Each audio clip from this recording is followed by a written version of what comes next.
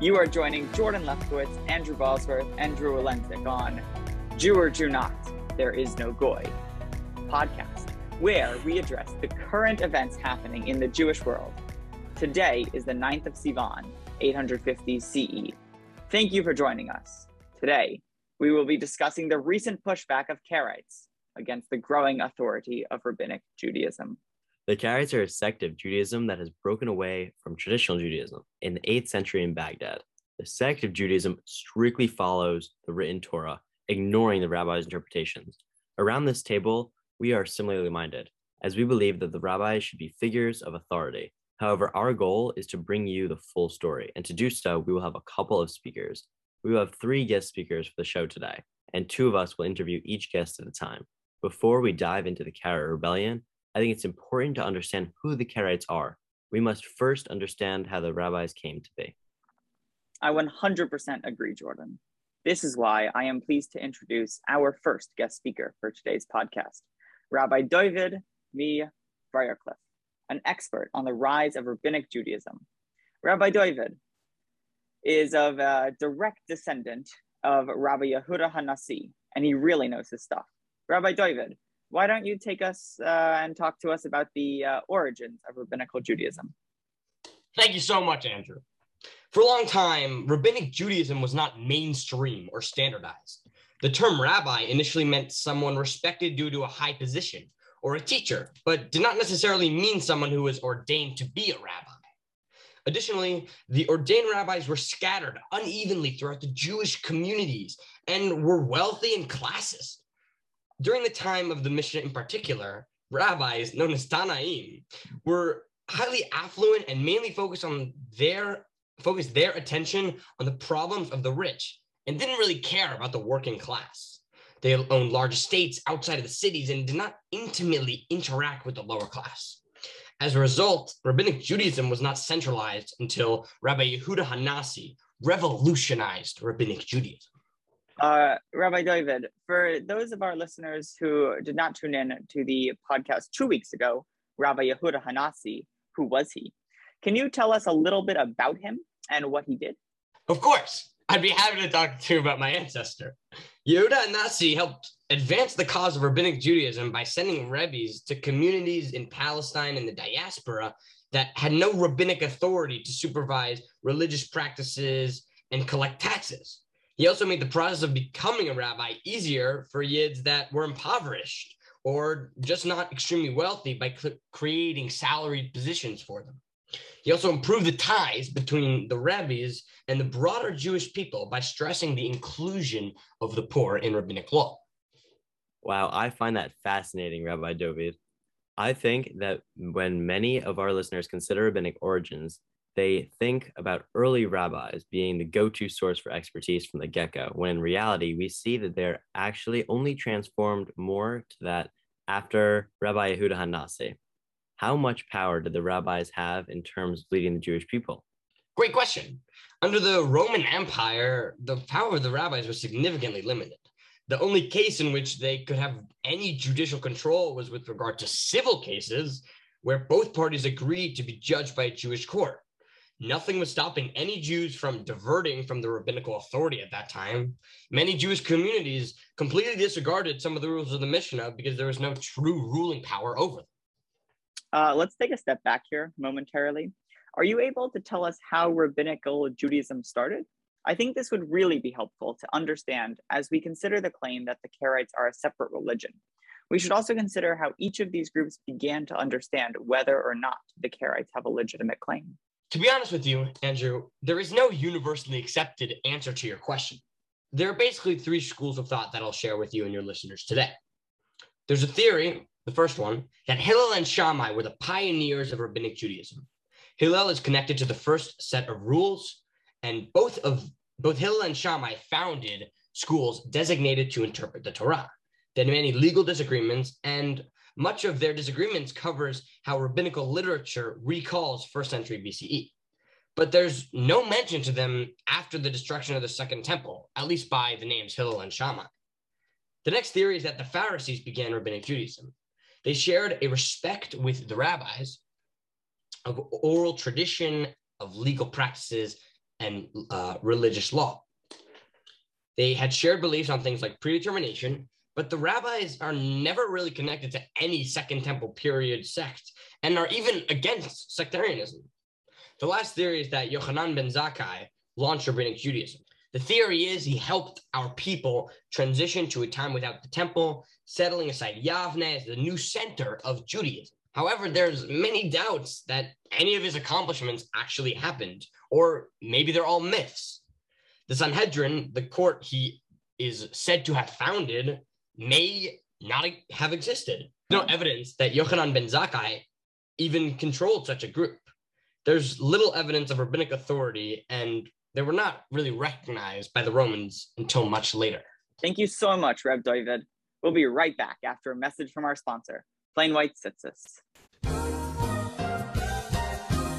At Plain White Tzitz, we sell exactly what's in our name. Plain white tzitz. Because as a people, we've forgotten where the tchelet dye comes from. Call 1-800-TZITZIS to order now. Welcome back. We are joined by one of the experts on modern Rabbinic Judaism, Matityahu Bosworth, here to talk to us about Rabbinic Judaism and how it took a central role in the majority of Jewish life. Tell us a bit about how the rabbis and Jews took power under Islam. It's really great to be here. It wasn't until the Umayyad Caliphate where Jews were granted self-autonomy on a local level. The leaders of these communities were often rabbis, and thus the power grew. The Jews were protected as a dhimmi class, and a Muslim protected class. As a class, they were protected as long as they paid the jizya, a tax that allowed them to exist, and they followed the Pact of Ummah, a set of laws that maintained the Jews as subservient in some respect to Muslims, like forcing their temples to be shorter. Other than that, the Jews had self-autonomy. Once again, the rabbis had control over civil court cases with consent from both parties, of course. How much authority did the rabbis have at this time? Well, while the rabbis gained power under the Umayyad Caliphate, the rabbis became more widely accepted figures of authority under the Abbasid Caliphate. Under the Umayyad, Jewish communities really had no central ruling power. Each kahal acted on its own. So there was no centralized rabbinic system. Under the Abbasid Caliphate, things really changed. The rabbinic practice would flourish during this time, as yeshivot were given legislative power and Jewish courts were established to enforce their rulings. The yeshivas promised a clear-cut way to establish laws and ask questions to the rabbinic authority. Although, as we know, the different yeshivas added some conflict between them. The heads of the yeshivas were known as the Geonim, the leaders of Rabbinic Judaism. Most importantly, the Jews were given a direct line to the caliph through the exilach, the Jewish community leader, during the Abbasid Caliphate, which furthered their standing within the empire. Wow. Thank you so much, Matityahu, for speaking with us today. Now that we understand the basis for the rabbinical power at this time, we can look at the Karaites and why they may be unhappy with rabbinical authorities. I'd like to welcome onto our show a Karaite and Karaite expert, Jordan Lefkowitz. Yehuda, welcome to the show. Great to be here, guys. The history of the Karaites is rich and complicated, and I will do my best to portray it to your audience. Well, thanks for joining us, Yehuda. Based on what I have heard, apparently Karaites come from all the way back in the times of Jeroboam? How come only now it's becoming such a big deal? I may receive some bad press in the Karaite movement for this, but since I am a historian, I'm going to tell you that the story involving Jeroboam is probably a fable or a myth. The story likely goes like this. After the death of a childless exilarch, his wealth and position would pass to one of his nephews. Traditionally, it would be the eldest one. However, the Jewish communal leaders did not trust his eldest nephew's character and religiousness. Thus, they passed it to the younger nephew. The older nephew, whose name is Anan, quickly founded a breakaway group and was sentenced to death. At this time, anyone who rebelled against religion would receive this same punishment. In order to keep the caliph from killing him, Anan convinced the caliph that he was not a rebel against Judaism, but rather a leader of a separate religion. Thus, he lived, and the Karaites were officially a separate religion. So the Karaites just began to spare Anan? Well, then I guess it's easy, right? It's an illegitimate other religion formed to save its head, right? Well, actually, it's far more nuanced than that. You see that the original group was not even known as Karaites. They were known as Ananites. Benjamin al-Nawandi and Daniel al-Quamsai were the two major leaders who transformed Ananism into Karaitism. Before them, Karaites were a conglomeration of various anti-rabbinic groups which had little unity. Interesting. What were some of the major accomplishments of al-Nahawandi and al-Quamsi? Al-Nahawandi made reading the Torah independently a core belief of the Karaites. He was not as hostile against traditional Jews, believed that each law based on the Bible and even took some stuff from the rabbis. In cases where the Torah is not clear, he advises people to follow the rabbis. Al-Quamsai pioneered the idea that Jews should move to Eretz Israel, specifically Yerushalayim, and should mourn Zion. He also believed that in a set of normative beliefs, the articles of faith. Funnily enough, a lot of the unification of the Karaite movement was caused by a rabbinite named Saadia Gaon, who strongly challenged the Karaite leaders, attempting to wipe them out. However, to survive, the group needed to put aside their differences, paving the way for a more unified and stronger Karaite group. Could you talk a bit about the differences between Karaite practice and rabbinical practice? Rather than following rabbinic interpretation of the Torah, we only follow the words of the Torah as they're exactly written. One example of this being that they do not separate milk and meat, as this is an interpretation by the rabbis on the words, "do not cook a calf in its mother's milk." Rabbinic kashrut laws aim to build a fence around the Torah, but the Karaites care more deeply about the true specifics that are written. Another example would be that the Karaites observe Shabbat in complete and utter darkness, only leaving their homes to attend services, as this is how it is explained in the Torah, that Shabbat should be dark.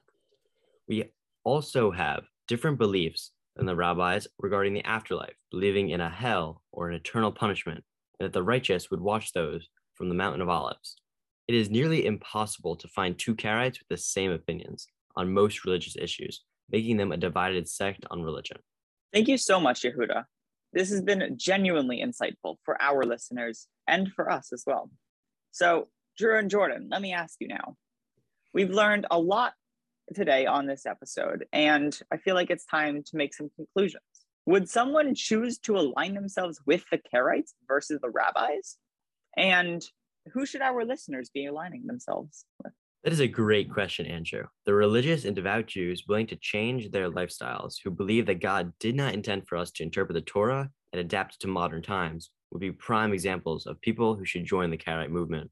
Those who feel that as time evolves, we must do the same should follow the rabbis. The rabbis are adding to their beliefs as problems arise when they interpret the Torah. They always answer new questions that arise to the yeshiva system. The rabbis have been great leaders for the Jewish people and have allowed for us to successfully live our lives under the rule of both rabbinic law and the Islamic Empire. We would not want a more sporadic leadership to ruin this for us in the Karaites. Additionally, the inconsistency in Karaite traditions would divide our people and make us less unified. We recommend that people remain under the guidance of the rabbis, as they are less limiting on the lives we can live and provide us with more humane and relatable traditions. God intended for us to interpret the Torah, not just read it word for word. The basis of this dissent was a brotherly conflict. The only reason it is now unified is because each movement could not survive on their own. The ideology is not a result of a true belief. It is a source of ideological rebellion. As a result, we advise to side with the rabbis. Thanks for listening. Tune in a few centuries to hear about the charter of the Jews of Speyer and how Ashkenazi Judaism formed.